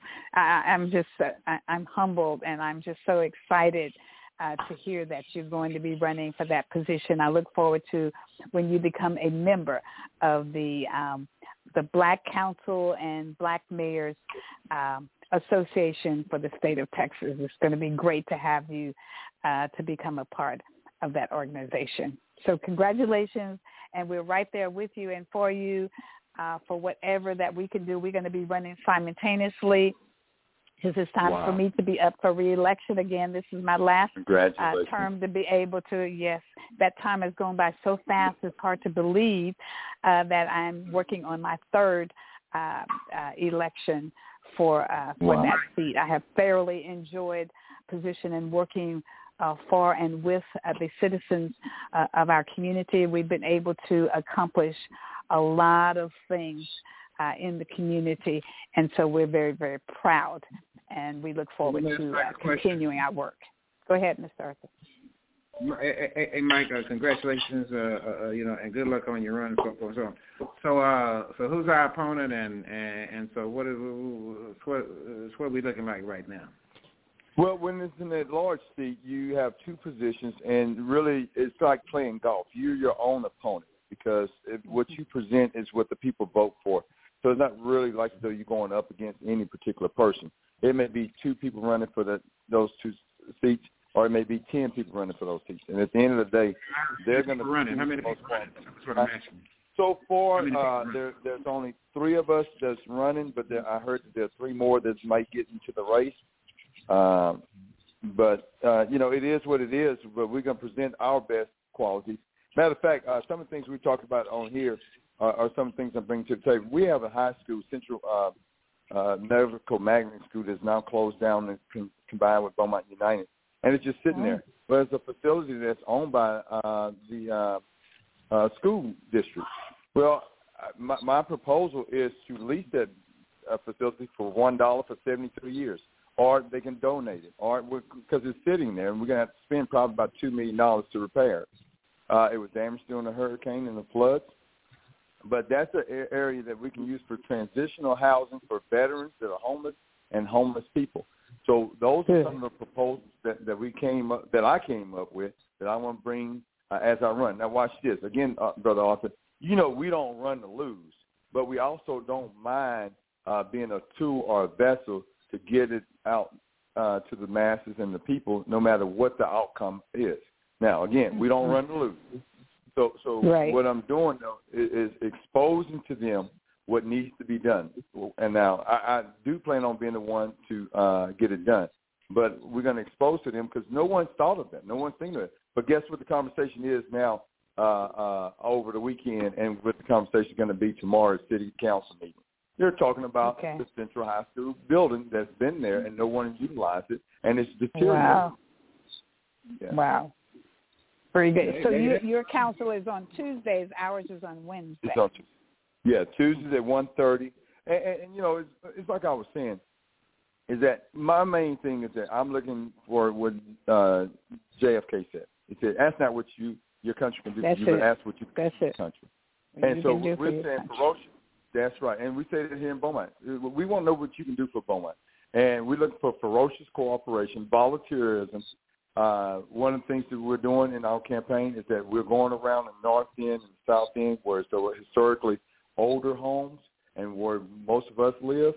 The homes are deteriorating. They just paint. So we're going to repaint Beaumont, and we're going to wash down homes and driveways to make people feel better about when they drive up to their place. Their community, yes. Their community. And so when we get these folks starting volunteering, imagine what else is going to happen. They're going to start towing old cars out of the driveway. They're going to start cutting their lawns on time. They're going to beautify their own area, and so therefore Beaumont's going to shine out a little bit brighter. These are the simple things that we can do that I notice that people are not doing and not even talking about. Very good. Well, that's one of the things that we're trying to do is make sure that our community is kept clean, that people will will get rid of the trash out of their front lawns and even the back lawns. They're not able to just take the trash and take things and put it in the back lawn. We're looking at those areas as well because we want people to take pride in their community. It takes the citizens working with the elected officials in order to keep keep it up to par. And I'm really proud, gentlemen, because when I first took office over 3 years ago, we had no parks in my district, not one park. Wow. Now I have 5 parks. I have sidewalks where the kids don't have to walk in the streets now. They can walk on the sidewalks. Let me just share with you, the only 6-lane thoroughfare in the city of Tyler sits in my district, and that's Gentry Parkway that comes in from off of Interstate 20 on 69 coming straight through the heart of my district. And so very proud of that. The only let's see. Carwell Zoo. The only zoo in Tyler, Texas, sits in the heart of my district. The major police office sits in the heart of my district. So we say all the time, and I tell you, Pastor Ralph Caraway says the star began in the North Star, and so the real beginning of Tyler, Texas, began in my district. And that's the historical part of this city. And so, therefore, the historical part of this city should be well kept. And then the other thing that we want to make sure of, Pastor Cooper and Mr. Arthur, is that we don't just cover negative press out of our community, who shot who is selling drugs. There are positive things that families and individuals are doing in our community, and we want the news media to cover those things, those important things that people are doing. So that's what we're pushing for, and not just doing February, but 365 days a year, because Black history is every single day of the year. So I congratulate you, and I know that you're going to do amazing work, because we're pushing anything that we can do to help you to secure that seat. We're all over that, because we know what Beaumont has in you. We know what the state of Texas has in you. Thank you. Amen. Thank you. Yes. You got the skills, you got the knowledge, you got the talent. So we just need to get you elected so you can get in there and get the work done. Well, Mr. Arthur and I have covered a lot. Anything else that you want to share with us, Pastor Cooper, before we move on? No. About your campaign? We can move on. No, we're good. We can move on. Okay, real good.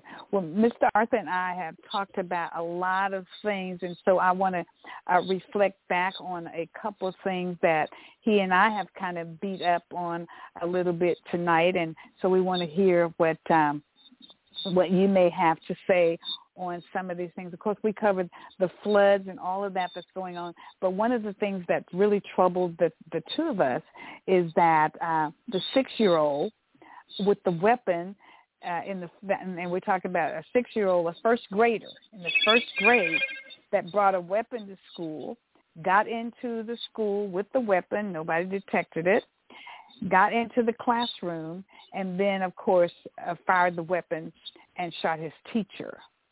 And we did see the teacher on the news this afternoon, and she's doing better and all of that. But we were troubled by the fact that this 6-year-old, and all of us have weapons in our homes, but we have to make sure that they're kept in safe places behind locks, so that young folk, children, such as a 6-year-old, would never be able to get to that weapon. Talk to us about that, Pastor Cooper. Absolutely, and that's a given. And this state of Texas, where almost every household has a weapon, so that should be secure. And, so absolutely. But the thing that's troubling me is that when I heard about this, there was a clip that was taken, and I didn't know this until after I heard this clip. Police officers said, we want to make sure that we secure this young man. Now, that told me immediately that he was white. Now, I don't know. I hadn't confirmed. I hadn't Googled. I hadn't had a chance. Is he white? Well, I haven't seen that any place, but I can tell you that all of the people that – now, the superintendent – I mentioned this to Mr. Arthur. The superintendent of that school district is an African-American, but all of the people that were out there talking and discussing about it, the parents and things and the people in the community were of Caucasian persuasion. Now, Newport News, it has a fairly large community of blacks, but there's a lot of Caucasians that live in Newport News, Virginia. But go ahead. So, I wish Brianna was on here to Google or whatever. I don't have my glasses. I'll Google it for you. Okay. While you're talking, I'm going to Google it for you. That he was white because of the way that the officer was talking about him, and something's wrong with that. Here in Beaumont, we're protesting a case right now where a 16-year-old is going to be tried as an adult, where he might get 25 to 30 years for a fight altercation that he had with someone. He fought the wrong kid. That's all it is to it. Now, listen, the time should fit the crime. Should he have some juvenile time? Should he go in front of a judge or a jury? Yeah, absolutely. But to move him from 16 to an adult, that means then they said that he robbed the young man's phone. So that's a whole nother level of charges. Robbery, aggravated robbery, you're in trouble. Mm-hmm. That's 10 plus years. So I'm just talking about systematic racism that continues, and it's not the building, the facility that houses our officers and our community employees, but it's the people that continue to have a system of racism when it comes to even media and talking about what's going on in our community. So, again, I guarantee this young 6-year-old boy is Caucasian. I guarantee it. Mike, Mike, and what you're describing is a subliminal imagery, racism imagery. Just like, okay, while they doing that, what you're talking about right there, I can't turn my TV on unless I see a sister with some white boy, and all kinds of, whoever, in all kinds of situations. While this reality here is going on, I'm seeing that on the screen. And then when something like what we're talking about now, and me and Shirley talked about earlier, she don't know and I don't either. But I bet if they were black, I bet we'd know. Exactly. They made this young man that had an attempted murder at 6 years old. They call him a young man. See, I just call him a young man because we're being programmed by the media and society to accept. Maybe by his parents. That's what maybe by his parents. We ain't heard from them yet. We don't know what's going on in that house. And that's what we need to find out, what was going on in that house. And if do they have any more kids? Because, see, we don't need them turning them out like that. Well, I tell you what, probably, and of course, Pastor Cooper is the psychologist here, but if there's another child in that household, that child may not be in that household, and that 6-year-old probably has been removed out of that household as well for a time being. I don't know. I'm sure Child Take Services got him. Right. But I'm saying if there's other children in that household, they have. Yes, there you go. Yeah. Exactly. Yeah, you have to remove them out. CPS gets involved. Right. I've had church members when there was an incident, and if I didn't show up as a pastor and those children didn't react to me in a certain way, they would have been gone with CPS, and that would have been over a year and a half custody battle. So they said a 6-year-old in custody after shooting teacher in Virginia, police chief says. I'm trying to see if they're not saying if he's black, white, but the way that the officer spoke of it. Okay, there's I'm right. I'm looking at it now. It says white alone 45.5%, and black is 41% in Newport News. I know there's more blacks in Norfolk and in Hampton, Virginia, I believe, than in Newport News. That's a larger population of Caucasians, looks like. Well, I'll put it this way. This I know that he's white, because if he was black, somewhere in this writing that I'm reading, it would have said this black. You'd already know it. We'd already know it. Yeah, Mr. Arthur said. Yeah. We would know. They would have said this black kid. That word black would have popped up there somewhere. But, I mean, so these are the kind of things that catch my attention, and the reason why I thought, and I even talked with Dr. William Barber, and I told him, I said, listen, I said, it's okay to be out here on the streets to continue to protest. But we have to get on the inside and change the institutions, because the building's not going to change the people. We have to replace those. And so we have to encourage others to run for mayor and judge and commissioner and chief of police and sheriff and all of those things. Yeah, this protest, that's great. But we have to get into position to make those changes. Reverend Jesse Jackson ran in 1984 for president for a reason, because he knew he had to get on the inside. John Robert Lewis decided that he needed to get into politics to make a difference. Yes. But we also got to be educating folks about, again, like I said, we've been marketed on, you know, and if you give your message, you need to talk about the fact that we're being marketed to. And like those commercials I was telling you about, you know, stuff like that. While at the same time, this is the actual reality, which means that, you know, when like I and Shirley talking about earlier, 72% of white women voted Republican. 72% while they was hollering, sisters, we sisters, ain't we? You know, we big sisters. And then they went and did that. So I'm saying, at the same time, putting these commercials on TV, well, you know, that could be confusing. See what I'm saying? So I know what the reality of it is, but I see that right there. So they training our young brains to not be cool, because I think they're a little bit smarter than that. But you know, but they are kind of making it, kind of making like it's kind of okay, ain't nothing really going on, but they really doing all this other stuff. We still trying to get voting rights. George Floyd Act passed. You know, so we deep in a deep fight, but you know, we not getting no serious support behind what we're trying to do politically, is what I can say. So did you talk about what Reverend Al Sharpton spoke of when you were saying he had some issues? What was that topic? Have y'all spoken about that? You sent no, we have not.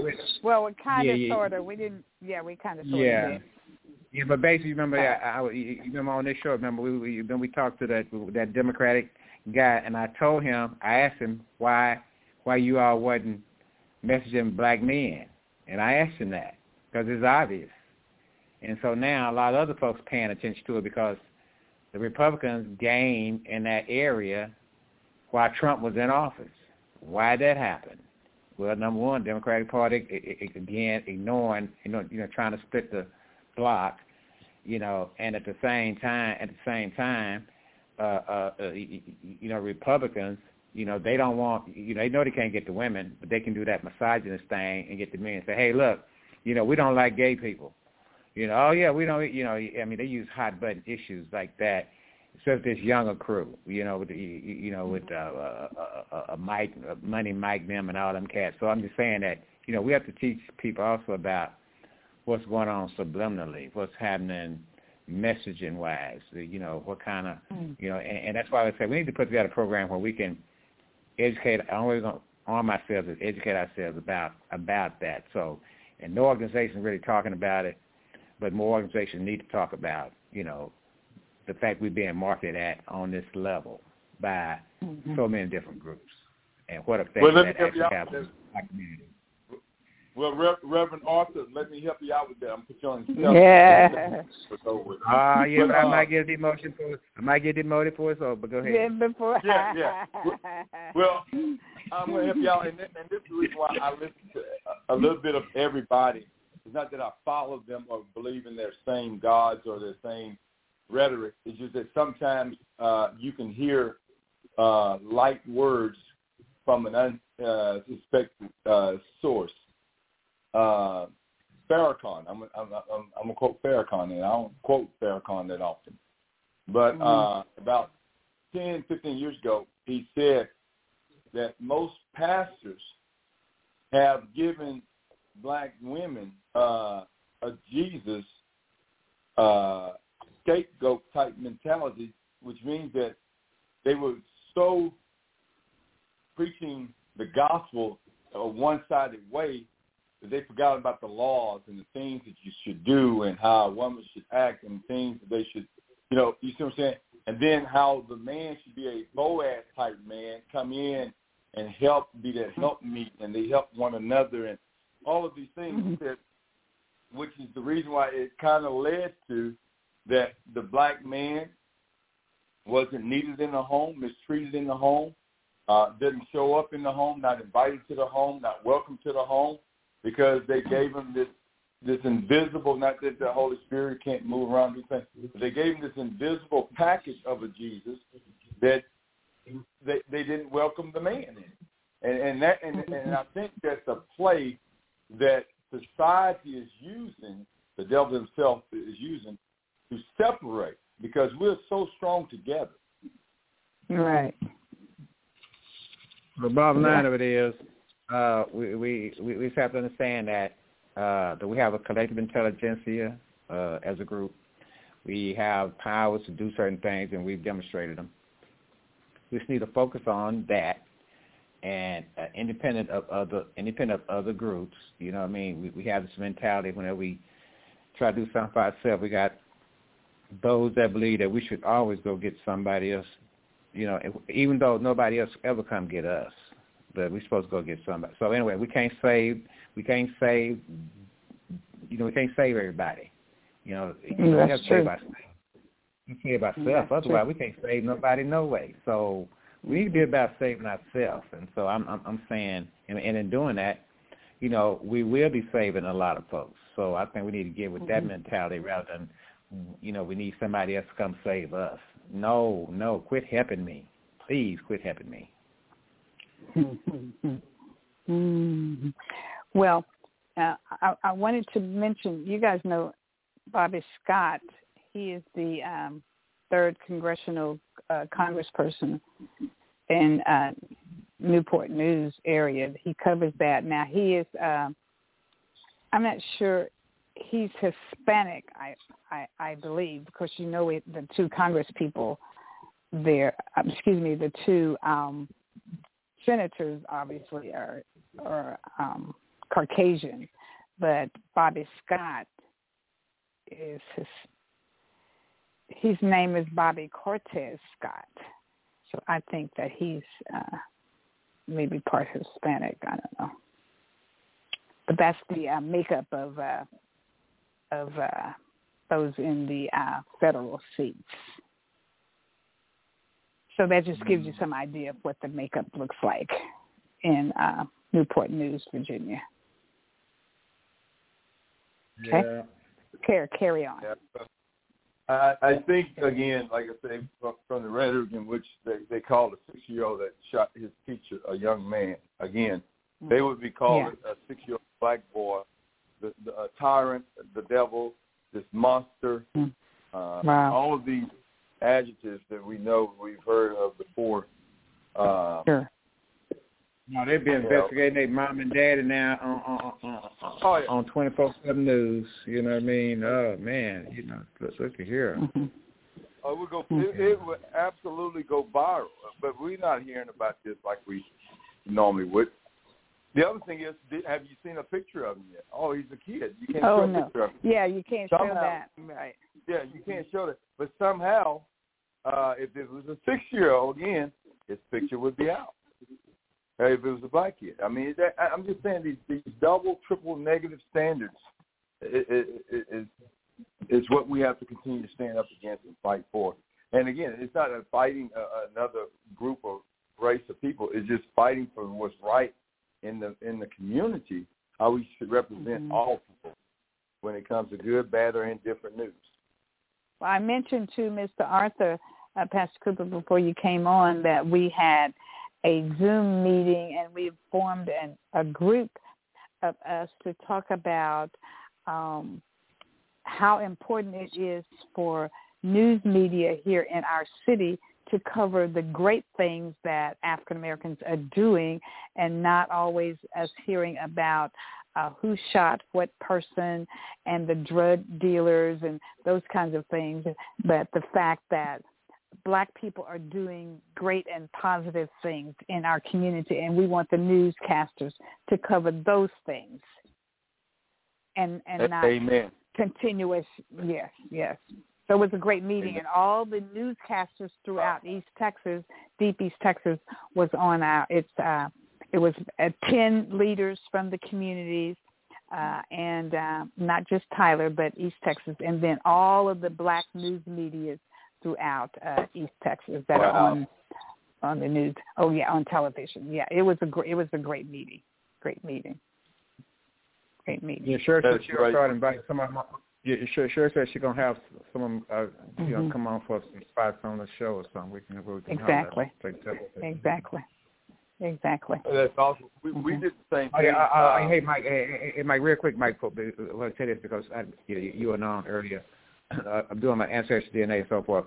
Well, I found out that on my dad's side, his folks from a little town called Africa, Texas, outside of Center, Texas. So. Wow! It's just, really? And I didn't know it was Africa. I know it was Africa, Texas. All this time I've been waiting to go overseas. Never heard it. I'm getting my car. I'm getting my car. Go to Africa right here in East Texas. Don't you stop in Paris, Texas. Don't stop in Paris, Texas. Oh yeah, I know about Paris. Well, I went to East Texas, so I know about Paris. Yeah. I ain't lost none in Paris. Can I share something with you gentlemen? The mayor of Newport News is a young African American, Philip D. Jones, mayor of Newport News. Oh, yes. Superintendent Black, the mayor Black. Mm-hmm. Oh, Mike. The town is little fella might be black. No, I'm telling you, no, not from what I've heard. Okay, I'm looking at each one of the city council members, and so far, all three that I have looked at are African Americans. I'm still looking. That's the fourth one is African American. The fifth one is African American. The sixth one is female African American, and Dr. Patricia Woodbury is Caucasian. One Caucasian, and the rest of them are African Americans. Oh, well, to include the mayor. They got control of their media. Then look at they probably now they giving them the white folk treatment, right? They ain't gonna let you know nothing. So maybe that may be why. Maybe they control their media around there. Mm-hmm. Well, hold on. I'm going to take another source. Let me see if I can find another source here. I'm bound to determine, because I'm telling you, the way it is written and the way I heard it. Mm-hmm. But see, now I see that they might be in power. If black folks are in power, you're in power. That's when you kind of have something to do with how that stuff come out. However, there's still more Caucasians that live in Newport News than black folks, but the numbers are right close to each other, right close. Mm-hmm. Well, right now it could be 41 to 44%. Yes, so right now, sure, we're looking at 50-50, huh? Almost. Yes, sir. You know I'm still, hey, Shirley, you know I'm still hoping, don't you? You know I'm still hoping. Stop it. Stop it. Okay, guys. We're it's 9:59. 9:59. Do you know where your children are? Do you know where your children are? This is a young. His term expires December the 31st, 2026. Young African American gentleman. Mayor. His name is Philip Jones. Philip D. Jones. Looks like he's in his probably late 20s, early 30s somewhere. Yeah. His 30s. Looks like fairly new elected because his term expires. Let's see his bio. He is the 27th mayor of Newport News. In this role, it goes on to tell what his role is. He's a Marine Corps infantry officer. And interesting, great background. In the wake of 9/11, the mayor accepted a nomination to the United States Naval Academy, where he graduated with his merit with a Bachelor of Science in History. I'll have to read more about him. He completed his graduate course studies at Harvard Business School and Harvard Kennedy School of Business. Okay, I got to go, guys. That's very interesting. Okay. All right. It was great. Thank you so much. And we're going to turn everything over to Ms. Rihanna, and we look forward to next week. So have a great one, guys. Pastor Cooper, once again, congratulations. We're very proud of you. Keep up the great work. Thank you so much. All right. Good night for now. Good night. Music come on, we're going to sing. One day, when the glory comes, it will be ours. It will be ours. Oh, one day, when the war is won, we will be sure. We will be sure. Oh, glory, glory, glory. Oh, glory, glory. Hands to the heavens, no man, no weapon formed against, yes, glory is destined. Everyday women and men become legends. Sins that go against our skin become blessings. The movement is a rhythm to us. Freedom is like religion to us. Justice is juxtaposition in us. Justice for all just ain't specific enough. One son died, his spirit is revisiting us. True and living in us. Resistance is us. That's why Rosa sat on the bus. That's why we walk through Ferguson with our hands up. When it goes down, we woman and man up. They say stay down, and we stand up. Shots we on the ground, the camera panned up. King pointed to the mountaintop, and we ran up. One day, when the glory comes, it will be ours. It will be ours. Oh, one day, when the war is won, we will be sure. We will be sure. Oh, glory, glory, glory. Oh.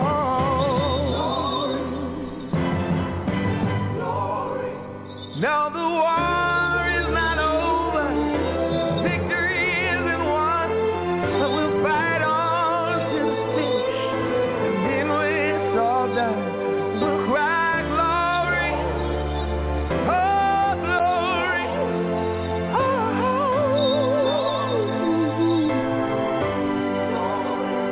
we'll cry glory, oh glory, oh.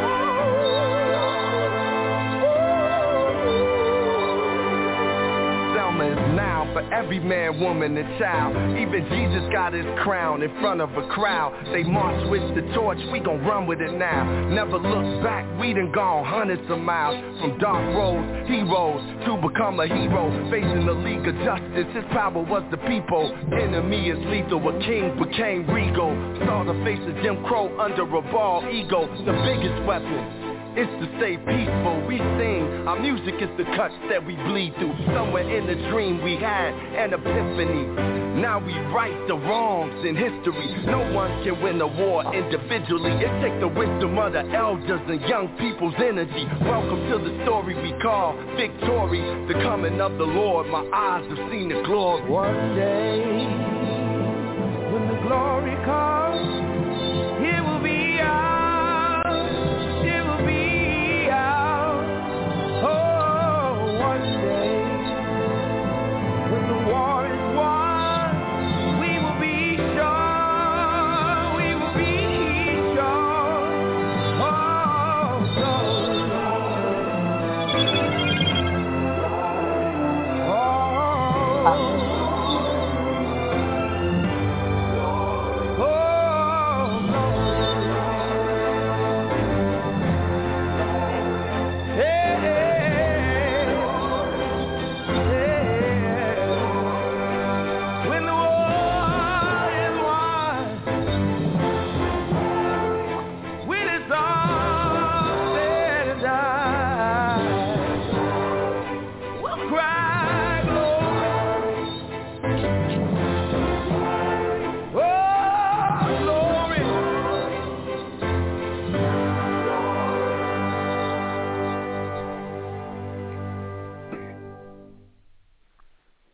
Good night.